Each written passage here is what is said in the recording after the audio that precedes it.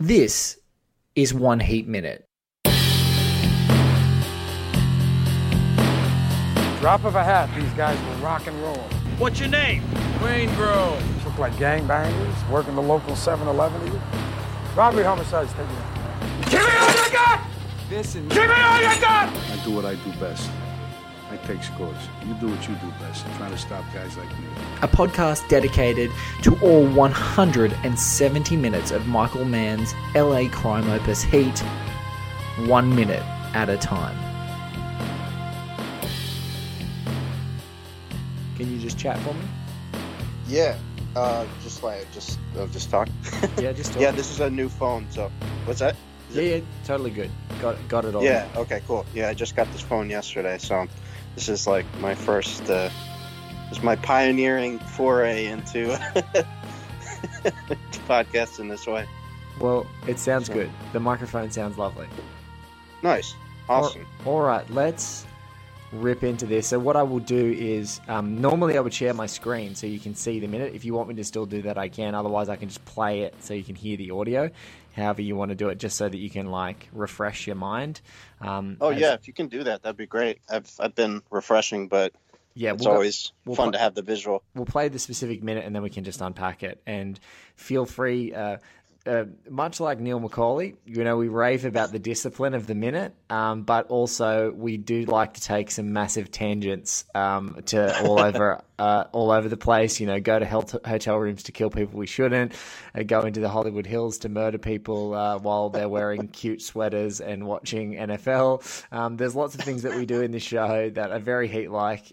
So if you don't freak out to not specifically talk about your minute for every second we talk. It's just cool. It's the leap off man. point. Great. Well, look, thank you so much. We'll get started. This is awesome. Sweet. Okay. Ladies and gentlemen, welcome back to One Heat Minute. I'm your host, Blake Howard, and joining me today is a man who wrote this. And I'm not going to tell you any of his bio. I'm just going to read this to begin with. Michael Mann is probably my favorite living filmmaker, and his movies have haunted and instructed my life in ways I'm sure neither he nor his characters would ever recommend it to a younger person. The movie I was thinking about when I was asked this question, the question he was asked was, what movies make him cry? And was Heat, which saw its initial release in 1995, and it's the first movie I remember shedding a legitimate tear over. Now, Heat isn't exactly what you'd call a tearjerker, although there's a valid argument to be made that Michael Mann makes deeply romantic movies despite working in violent genres. Michael Mann's characters aren't quick to cry, and neither am I. Not saying that makes me any tougher, it is what it is. But when I think of Neil McCauley's final fate and how it could so easily have been avoided if only he'd stuck to the plan and gotten back in the car with Amy Brenneman, I see myself and that inexplicably self-destructive choices I've made.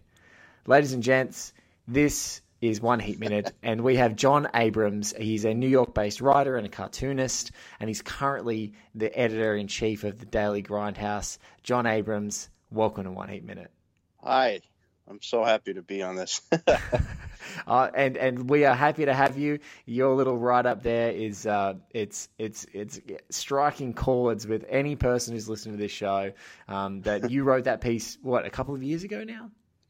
Yeah, we do these on Daily Grindhouse. We do these kind of team pieces where one person comes up with a question and everybody throws in their answer. And I think at that point, everybody was which trailer? It was a Star Wars trailer. I don't remember which one. It just dropped, and the whole internet was exploding with admissions of tears being spilled, and everybody was when saying they saw the Millennium Falcon, how much Star Wars meant to them. What's that? I think it was when they saw the Millennium Falcon in probably the first Force Awakens trailer. It was probably something like that. Yeah, that's probably it. That's true. We were whatever popped up in that trailer, and everybody, the waterworks, and everybody was so, boldly proclaiming that, this made them cry. And I just, I saw those movies growing up. I love Star Wars like anybody else, but I just didn't relate to that. And so I was trying to, almost like a Terminator in Terminator 2, trying to explore, how my emotions are. Why do you cry, John? Why do you cry? Yeah, I don't know why you humans cry. It's something I can never do, and I was trying to think of times that I have cried, and they're few and far between. And even in 1995 when I first saw Heat in the theater, it wasn't a sloppy cry. It was just like a, dramatic tear just kind of bubbled out of there and, trickled down my cheek. And I think there was a recognition there. That's my conclusion. And I think a lot of people that love Michael Mann's movies, I think it's interesting because, most of us aren't career criminals or, committed robbery homicide detectives. But there's something, there's an emotional truth to what he's got in his movies, and that's what draws me to them. Absolutely. Couldn't agree more. Couldn't have put it better, folks. Before we dive in to this minute, we're gonna you guys are gonna listen hopefully to this around the same time today that we're recording. We've just dropped the 105th episode of One Heat Minute, and the 106th now is what we're recording with John, and that's going to be posted pretty quick smart. We've got the reason I'm sort of doing a bit of business up the front of the show with John here is the 107th minute will be recorded. I'm just waiting a confirmation of a guest for that. And then there's a great double episode coming, 108 and 109 with the amazing Joe Lynch. The reason I say I'm going to be breaking up Joe Lynch's double minutes because a little while back, the incredible editor and collaborator on this film, and I was kind of graced to have his presence on the show, Pasquale Buba, has passed away recently. And it's pretty devastating for Heat fans out there, and for anyone who knew he was quite ill and battled as hard as he could, and then unfortunately slipped away in the last couple of months. We haven't talked too much about it on the show, but I was reminded about it by Joe in our most recent recording, so I thought as a bit of a bonus in his honor, I would throw up the original episode that we recorded a long time ago, possibly his last interview. For all you Heat fans out there, and for any of his family or friends or people, collaborators, our heart goes out to you. And I'm just going to throw that out there really quickly. I thought I would just get that out of the way. I'm sorry, John, to do it at the beginning of this episode, and maybe alter the mood, but I think it's appropriate. Being that this is a big romantic movie that really strikes a chord, and if this show's done anything, it's maybe struck a little chord for some folk out there, and I just don't want you to have to wait till really what is the 152nd episode of the show to just hear that great interview. So I'm going to throw it up as a bonus, and then it'll get posted in sequence with the rest of the show. I'll do that at the end of this. So John, thank you so much for being a part of the show. Let's dive into Yeah, man, just wanted to say, just a voice of appreciation for Pasquale Buba, because I've seen this movie, I've seen Heat so many times, and that name always popped out to me. It's not the most usual name, and obviously horror fans know him too because of his affiliation with George Romero. Of course. So he's very significant figure, and I'm really happy that you got that chance to talk to him. That's so cool. Very cool. Very lucky, and Joe Lynch helped with that. So yeah, thank you, and hope you guys liked what he's got to say. And one thing I will just tease now is he talked about every minute that is in this movie that he edited maybe took 30 hours of his life. And so I feel a little bit, like if I'm aspiring to putting in as much to this show per minute as Pasquale Buba did and the editorial team did, then that's an honor for me to do. All right, so here we go. 106th minute of Michael Mann's 1995 crime opus Heat. One of our great guests has coined the phrase symphony of damaged masculinity that it is. So we're at the 1 hour, 45 minutes on your dial right now. John and I are going to take a look at this minute. You guys are going to listen along, and then we're going to come back and talk about it.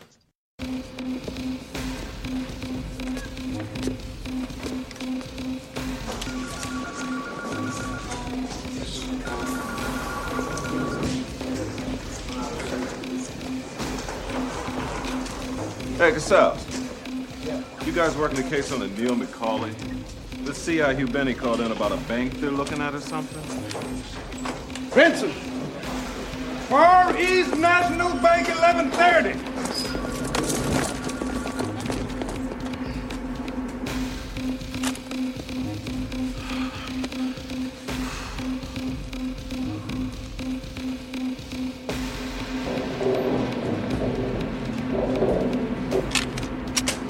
block at Figueroa and 5th, and I want to block northbound Flower at 6th.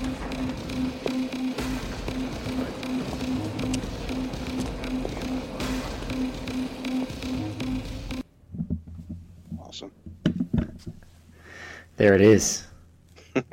What a minute. Yeah. The part that always leapt out at me from that minute is when Tom Sizemore takes off his mask and he straightens his hair. You know, it makes no difference at all because he's got a buzz cut. Yeah, he just got to, takes the fluff out of his head. Yeah. It's really. I've been watching this minute now in preparation, talking to you, and it's why it's a great minute in the context of this. Here is it does such an amazing job of not. Like it cuts to another sequence, which usually would take the complete air out of the pace. Mm-hmm. But the choice to show the police's notification late in the piece, so to actually jump back in time to do a little bit of time adjusting, like a little bit of time travel purposefully, here keeps the momentum so blistering in this minute, John. Like that's what I find. It's like, yeah, Tom Sizemore's nearly out the door, and that's what's great about this scene. Everything's happening and unfolding, feeling, in what feels like very precise real time for everything we've seen in the heist. And in this great minute, I love you just get that lumbering cop who's not part of the robbery homicide division, who could give a shit who's just called up about this, right? And he's just lumbering. He lumbers through that whole scene. It's so amazing how much he's just like lumbering along, doing his thing. And then you get, before even Wes Studi's reaction shot, you get the amazing Ted Levine get a great close-up reaction shot, and he hears it and he goes, Vincent, like straight away, like before they even have an outcome, and then they're running out the door. Such a great little transition, and then back. Yeah, we're here again. I love how that low-level detective that hands him the lumbering guy has no idea of the importance of the information he's giving to them. No, he's and it's even in all about his gait. Like you can tell there's no way he's in their team, because he walks through their door. Vincent's sort of scrutinizing some stuff. The guys are all working on a number of cases possibly, but I just love that when he even lumbers through, the fact that he's really slowly in there, it almost catches Ted Levine's attention as well. Yeah. Totally. Like, they're so on the ball, those guys. Just talking about editing, like there's that what connects the scenes is like in the last shot right before Vincent's team is leaving the office, like they're kind of all throwing on their jackets and stuff. I think it's Drucker, Michael T. Williamson is kind of running across the room and throwing on his jacket, and then he cuts to inside the vault, Tom Sizemore kind of throwing on the duffel bag over his shoulder. So there's kind of like a continuity of movement there. Like I think the editing there is so like, I think it goes to what you were saying about how it just keeps the momentum going. Yeah, it's like it's little subtle things like that you'd never notice, but it really, like, I guarantee you Michael Mann notices. Yeah, it's really funny you said that, is because it almost does a pullback. It's this really almost inexplicable sort of breath in with the camera back as they're all streaming towards the door, and the cut happens about 32 seconds into this minute, and it's Val Kilmer coming out of the heist doors. So it's this great sort of you get to sort of play a beautiful little bit of synergy there, the movement and a sort of semi-match cut. This movie's got so many great, subtly executed match cuts that, like, and the reference I always use, if it was in an Edgar Wright movie or a Robert Rodriguez movie, like, people would be like gushing, like, oh my god, look at this new match cut, it's some really cool thing, and you're like, no, this movie just does it very subtle, very cool, plays it all underhand, and if you like that sort of thing, you'll find it. But yeah, then Val comes out. I've always just been struck as well, really I've been talking through this heist scene for about 3 minutes. It's not a long time that you're actually talking about it, and they're just so on the ball. They're in and out in under 5 minutes, and it's just had that tip off not come from Hugh Benny, and we're sort of racking our brains sort of temporarily where that's coming from. Had that have come from Hugh Benny, had we not had the tip off, it would have just been executed in 5 minutes and it's completely done. We're rooting for Neil's team to get this done. It's interesting because also I rewatched it again today just in preparation to talk about it, and just like the savagery, like they're quick and professional, but they're very savage. Sizemore is screaming. Yes. He's I think right before this clip starts, he says, look at me again and I'll kill you. Yes. And so dark. De Niro, it's really dark. De Niro's kind of the romantic hero of the piece, but at the same time, I mean, he's a killer too. He's, it's not like we kind of gravitate towards his character and attach to his character because he has that, wonderful romance with the Amy Brenneman character, but he's condoning at best, and participating in all the violence that his crew perpetuates. He's designed it. He's designed it that way too, which is pretty. Yeah, exactly. Yeah, of course. I just like, it really strikes me, and I think later on, not to spoil anything, but it's like how Tom Sizemore is the character that like lifts up a kid, to use as a shield, which like struck me because you see him with his kids earlier in the movie, maybe half an hour movie time before the heist, and it's like, it shows you this, like the action reveals the character, He cares about his kids, but just his kids, Yeah, he doesn't. And what's funny about Neil is,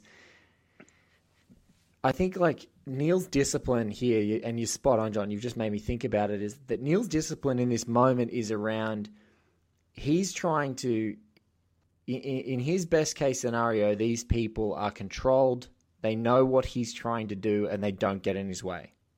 And, that whole, he even delivers the line to Vincent, you will not get in my way. And he doesn't want any of these people to get in his way because the consequence for him is their death.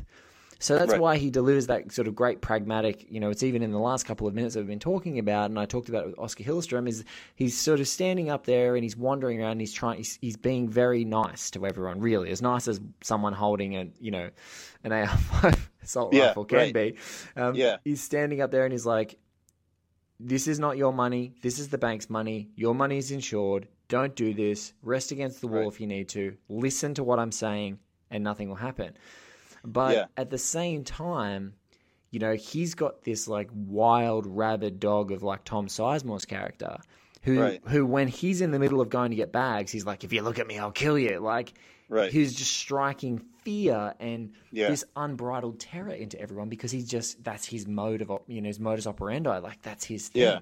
And so it's this weird contrast, right? And that's what you're so spot on, is that we've got this romantic love for him, and this guy is meant to be a family man, but he'll pick up someone else's kid, without hesitating.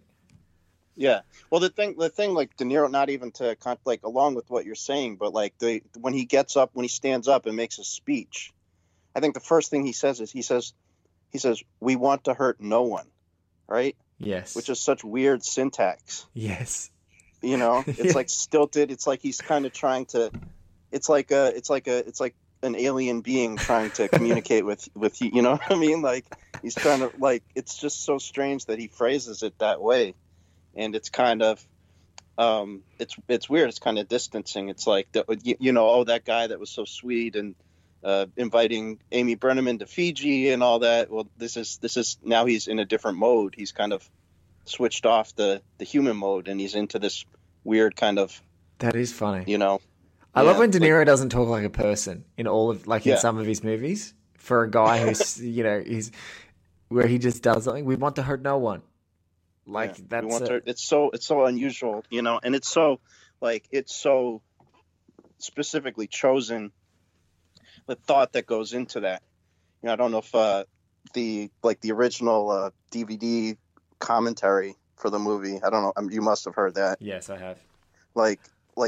These guys thought as much as like we're going over this, like they've gone over it even more. Like the way that when that scene with De Niro and Ashley Judd, where he's like, clean up, go home, clean up, go home. And I think like on the commentary, like Michael Mann is like, cavelling over how he, he's like, that's what you get when you get Robert De Niro. I don't even know why he says it twice, but it's brilliant. It's like it makes the scene. It makes that reinforcement of the scene because people, the more textbook dramatic thing is, let's say the line because that's what's written.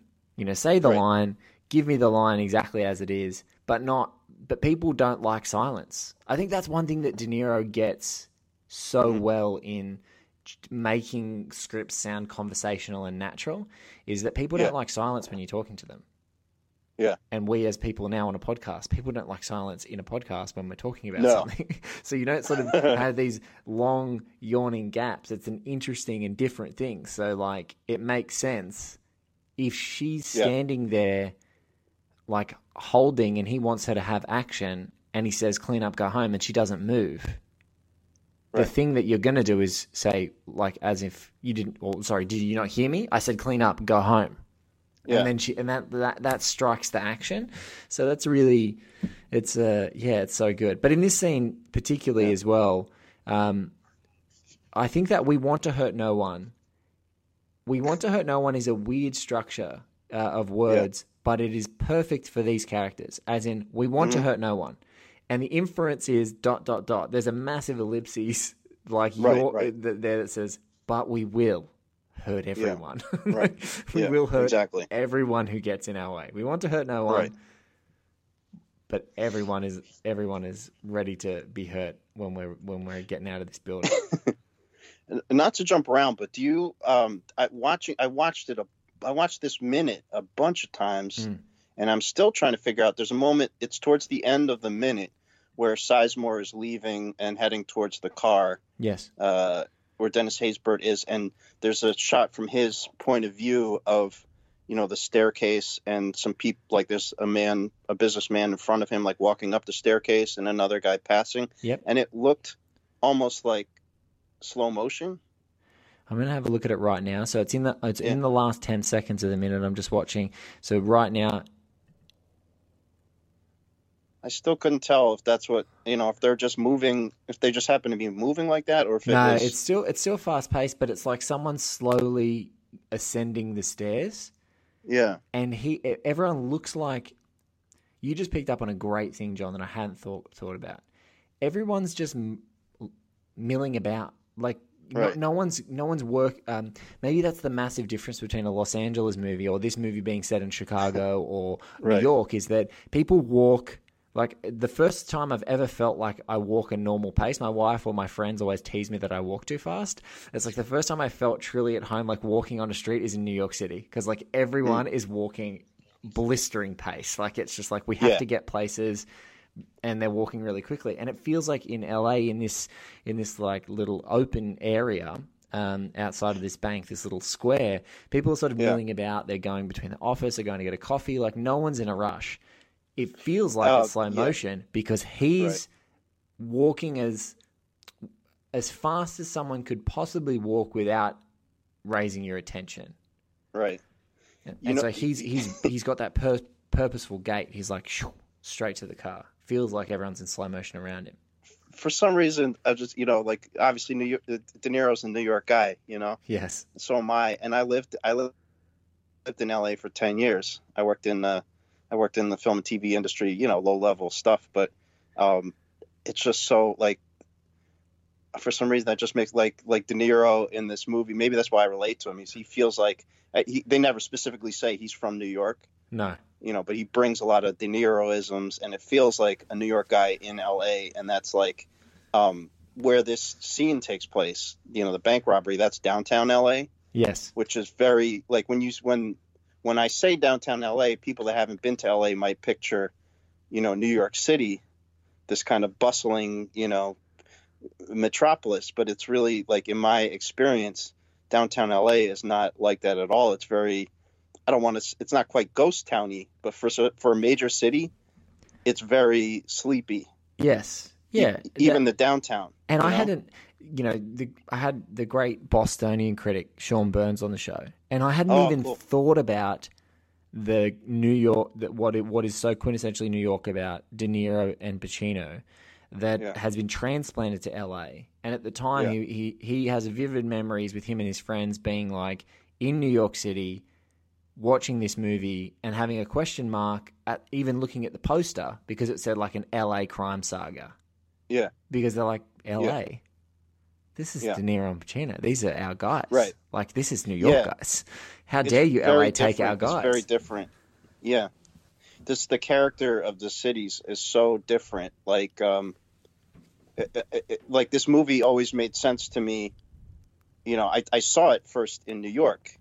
Yes. But when I moved out there, I was like, oh my God, this, like, I totally get this movie. Like, even, you know, I had a different relationship with it when I watched it out there because I could really, you know, understand. And it just like, that's not text of the movie. It's not, you know, I don't think they ever say that De Niro and Pacino, either of those characters, like, are from New York.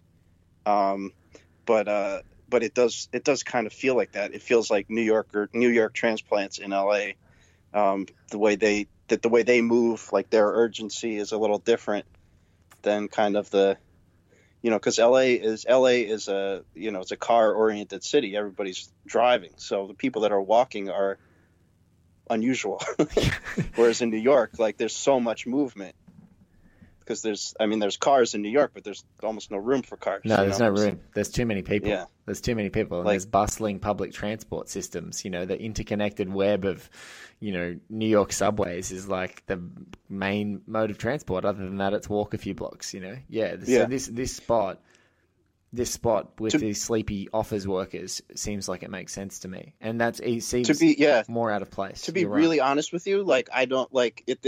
I think this scene feels more feels like there are more people than there would necessarily be in midday, like downtown LA, you know. Yeah, probably. That's you're spot on. But it you know, works, obviously. The term I always think about with Michael Mann is like epic realism. Yes. You know, like if the details are real, but the canvas is kind of like operatic. Yeah, especially with you know, Mann has made no secret of, like, I remember there's like a top 10 list that floats around, and if I find it, I'll make sure I posted it. If you guys check out oneheatminute.com, you'll see in the episode link that I post with John's bio and his links off to Daily Grindhouse and whatnot. You'll see. I'll try and put Mann's top 10 list, but two movies that always struck me, I think that they're either on his top 10 or he's talked about them being his favorite movies. One is The Passion of Joan of Arc, and the other one is The Wild Bunch. And so it's these huge, you know, as you said, these, you know, Passion of Joan of Arc is extremely operatic and melodramatic, and it's just sort of a symphony of faces and expressions, and you see that influence sort of littered in his work. And there's talking about stories being told in wordless close-ups throughout his films. And, you know, The Wild Bunch has that sort of characteristic thing that a lot of people ended up copying from Peckinpah, but it's just, you know, really powerful use of slow motion.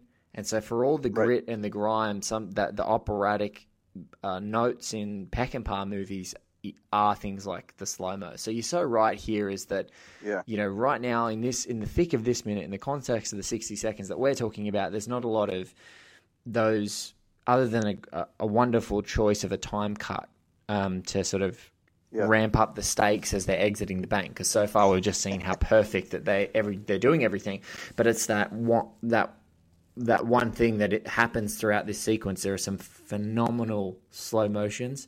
There are some phenomenal close-ups, and they really elevate everything else that's happening and firing in this heist. Yeah, right. This is right before that epic shootout, and yes, really, like the reason I like verbally erupted like that when you mentioned The Wild Bunch is because I was really like I've always kind of seen that parallel, and it really kind of stuck to me this time in the way that, you know, in that movie. You know, it's about Robert Ryan as Deke Thornton. You know, he's pursuing William Holden as Pike Bishop, and they used to be friends. They have this connection, and they're each surrounded by teams. You know, whereas William Holden as Pike Bishop has these, it's kind of well honed. He's got like Neil McCauley's crew. Yes. To compare it to Heat, unfortunately, Robert Ryan, Deke Thornton is kind of saddled with these kind of like, reprobates. Reprobates is probably that is a great word. He doesn't even like the guys he's with, which is not like Pacino. No. Obviously is close with his guys and has a lot of affection for them. But I think there's something like in the interesting thing about the Wild Bunch is like you get that big shootout at the top of the movie. Yes. And there's similar, like the choreography, like it kind of centers William Holden and Robert Ryan, and you see their connection through the way that the shootout happens, even though, everybody's shooting at everybody and there's people all over the place, but still it kind of connects those two. And much the same way that happens in this shootout here, like Pacino and De Niro are obviously, it feels like another scene between them, even though it's, hundreds of extras and, Val Kilmer and Dennis Haysbert and all these, Ted Levine, all the supporting characters, still it feels like another scene between them in a strange way. Yeah, you're right. That's great. Great action movies examine great action movies allow an emotional connection with the characters when they're executing the action, when they're making the choices to do things. And I think that's you're so spot on, is that in this, every choice that's made, every decision, tactical decision or emotional decision, or what you think might be an emotional decision, when, a Ted Levine is shot, or a Chris Shihellis Val Kilmer is clipped, or Dennis Haysbert's Don Breeden gets, all those things, the emotion of what the two leads here are doing, what they decide to do with those things that happen, and the choices they have to make, to forego like grief briefly to try and stay on the job, and those things. I think that really that keeps you like really supremely invested in this. Apart from all the phenomenal, like just incredible, you just have to marvel at the stunt teams that put this together to make it feel so real, to make all those gun sounds sound so ludicrously loud and phenomenal that we're about to hear and see. It's that staying in close to character and them and being invested in every micro decision is so critical. Yeah, it's like it's a character through action, and vice versa. It's really it's pretty masterful. Yes.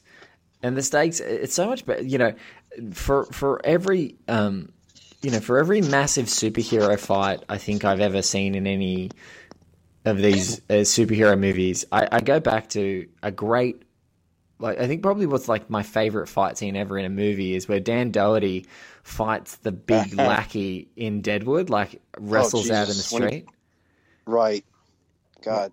Yeah. Now that is one of the most agonizing, brutal pieces of action of all time. But you're like, the fact that you are so emotionally invested, like they are pawns, but you can feel the titanic presence of their bosses. You can feel the stakes for the town. You can feel the individual stakes, because these two guys are usually the guys that can sort of take down a threat so instantaneously. They're just big bullocking dudes, and then they've got to battle it out, and they're not exactly physical specimens, but just the sheer brutality and physicality and the emotion and the fear that skates across their eyes, and I just don't think that there's enough action like that, and that's in this scene. Despite the heightened state and the operatic, you're still getting into all that emotion, and they're so rare. They're so rare to happen. Well, I mean, the reality of violence. There's a reality of violence that, like, it's interesting, particularly here in America, and what we export to the world in our movies is so much violence without real consequence.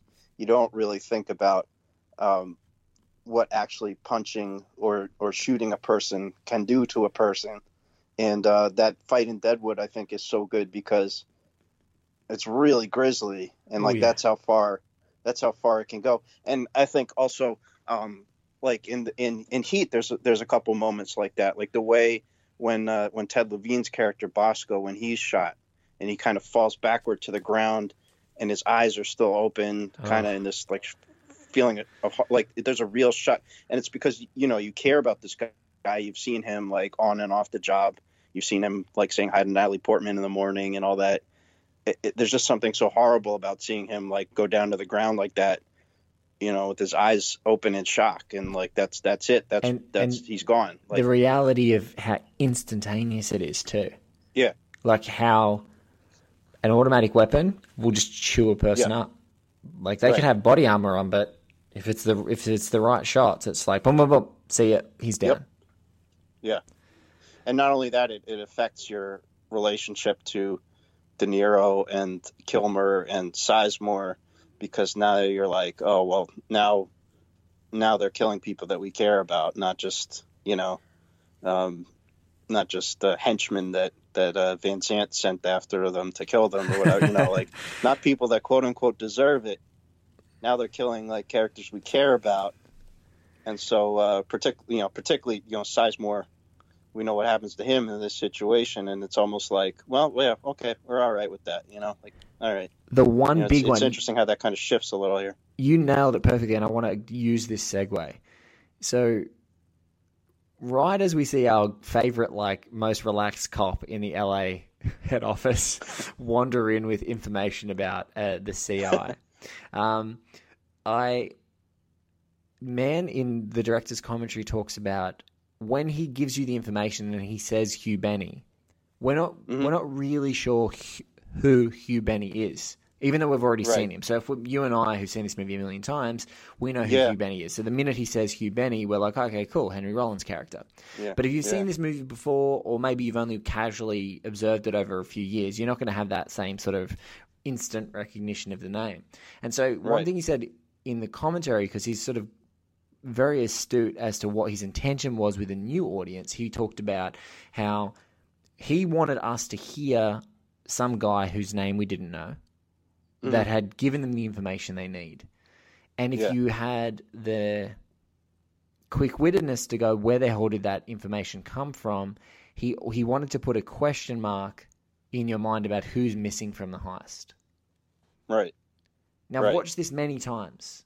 Yeah. And at that moment, as if I don't know how many times, John, I've cognitively gone, because you're so wrapped up in the scene, you're not really ready to start going, who the hell betrayed them yet? You just know that they're done. So you're like, are they going to survive the betrayal? And so I think the movie is so clever. And man, as a filmmaker, this just shows what a masterful note that is he just gives enough, the most fleeting of glances to like, here's a piece of plot that you need to know because it's going to come back.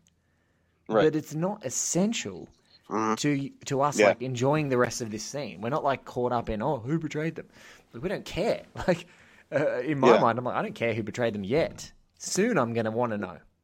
Yeah. I'm interested. Yeah. But only if Neil gets away. If Neil gets away. That's what it's so like the faith that he has in the audience to kind of absorb what they need to absorb. Yeah. And it's all there. It's all there. And it's interesting because I over the years, like I've had spirited arguments or debates with people over how this movie is, too long, and what could have come out and stuff like that. Nothing, John. The answer, like you and I probably argue, nothing comes out. Yeah, that's a kind of it's like kind of the thing. It's like the more I watch it, the more I'm like, no, it's all there for a reason. Yes. It's all there for a reason. And some of it's a little much maybe that, Natalie Portman is suicidal on top, that Pacino is dating, this, or married to this woman whose daughter is suicidal, or that Waingro happens to be a serial killer on top of everything else. Like that might be a little much in any other movie, but there are certain emotions that come from those scenarios that like pay off in character-based ways. I think that absolutely like Pacino being like the rescuer, that he's not good in a relationship, but he's good you know, if he's the guy you want, if Natalie Portman is in a bathtub, you know, bleeding, you know, he's the guy that's going to get her to the hospital on time. Yeah, I think it's you know? perfect for Vincent. I agree with you. I think Vincent needs that to show two really critical things, and I think we'll unpack them as we keep going through the show. But Vincent needs that moment to show on a real intimate level for Justine what his value is. Right. Like we've seen his value as a policeman, but she's never been sort of had a front row seat to how, you know, firstly, he can be at a fundamental level, policemen like have to have the gruesome first responder thing, you know, finding someone who's attempted suicide, saving it, like at least stopping their bleeding temporarily so that medical staff can intervene, getting them to a hospital, having seen so many things that he could immediately diagnose which arteries were gone, what pulses were, how many minutes she may or may not have been in there, all those, you know, additional details of someone who unfortunately has seen a lot of that. So then that helps flesh out some of that other stuff that they just argued about in their perfect way. And it's so interesting. Like that relationship. That's another, like, obviously when I first saw this movie 20 years ago, or 23 years ago, it didn't like Justine is kind of a pain in the ass character. If you're a stupid kid like I was, you know, because like she talks in kind of therapy speak, you know, but especially like, even just watching it today, I have so much more, you know, affection for that character. Like she's really trying to make it work. Yes. And she loves this guy, but he's not present in their relationship.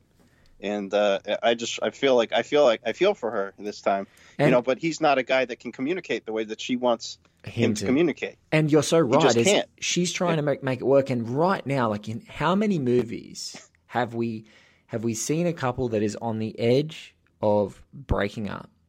Yeah. And a deeply emotionally traumatic thing that happens to their family or in their family helps cauterize whatever open wounds are going on, and they can come back together. And what I think I love, and maybe this is like the tragic irony of this, is that Vincent, even in that moment, her words to him that like all I am is what I'm going after, is his instincts to be a policeman override the potential for them to get back together. Like they just get it's like all I am is what I'm going after. Like I'm good at doing this stuff and you saw it, and yes, it might be meaningful, but it's not going to keep us together. And that's just devastating. But it's like so true to his character that you're like, oh God. That's the part unfortunately that I relate to. It's like I'll always be there for you, but you know, I'm no good for you. I can't provide the things that you want me to provide, but I'll always be there when you need me, you know. And I, unfortunately, you know, there's a lot of parallels in my own life, you know. And I think there's something so true about it, and so like it's not they don't break up because she's a nag and he's, you know, it's not that, it's that she's just looking for a kind of intimacy that he can't provide. Yes. And it's not it, and they don't leave it in an angry place. It's sad, it's tragic like you said, but it's not sad. It's certainly not rewarding, you know. It's certainly not like, oh, I'm glad he got rid of her. It's like, oh, I wish that would have worked out, but I kind of see why it didn't, you know. Well, I think it's such a good movie. On that note, on that sad and tragic and on that sad and tragic note, this has been One Heat Minute. John Abrams, the editor of the Daily Grindhouse. John, thank you so much for being a part of the show. Mike Vanderbilt, who was a guest, as I said in previous episode, said there's two people that I feel like I've taken their slot by not allowing them to be on the show before me. One was yourself, John Abrams, and the other was Michael Rothman. I've now had you both on the show, which is really important to me because he was like, I feel like if I've been on the show and these guys haven't, that's like a tragedy. And I said, no, we will rectify that immediately and get these guys on the show. So thank you so much for being a part of the show. I'm just so happy that your show exists, man. This is it's a great idea. It's a great show. I mean, I'm honored to seriously, I'm not just a kiss ass. Like the lineup that you've had, amazing people, and your own commentary is so good, and it's just, to me, it's an honor to be a part of that. I just hope I made a little bit of sense when I was rambling about this movie that I love so much. John, you've been rambling in exactly the same way that all of this amazing lineup have been rambling about this movie. So I very much appreciate it, and thank you. Very grateful for the comments from someone like yourself. It means a lot. So thank you, guys. John Abrams, the best place you can find him is Daily Grindhouse, and that's his home. But he is also on Twitter, so you can check out John. It's at John Zilla, so I'm going to spell it. It's at Jon Zilla, Zilla, and then there's a couple of underscores I think would be there, but you can check three out underscores altogether. There you go. DailyGrindhouse.com. Check out all that sort of stuff there. You can put there's a couple of things on Heat that are riddled throughout the site, and in Mike Vanderbilt's episode we posted a couple of them in that link on oneheatminute.com as well, so you could check them out. Building a nice little cache of homework for folks to read additional articles from the great people we've had on the show, so we'll continue to do that. I've, as always, been Blake Howard, at Blakey'sBatman on the Twitter if you want to find me, but we'll catch you guys next week on another episode of One Heat Minute, just around the corner. Thanks, Blake.